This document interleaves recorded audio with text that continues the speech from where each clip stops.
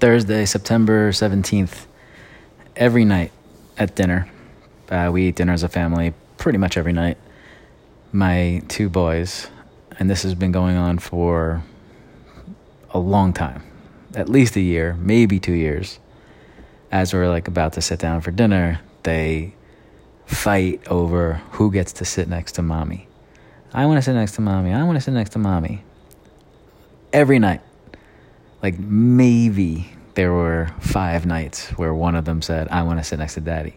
Is this something I should be like mad about?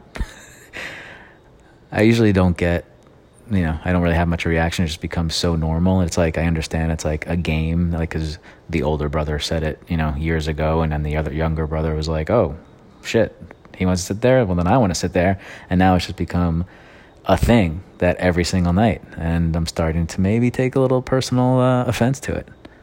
What's the deal here, guys?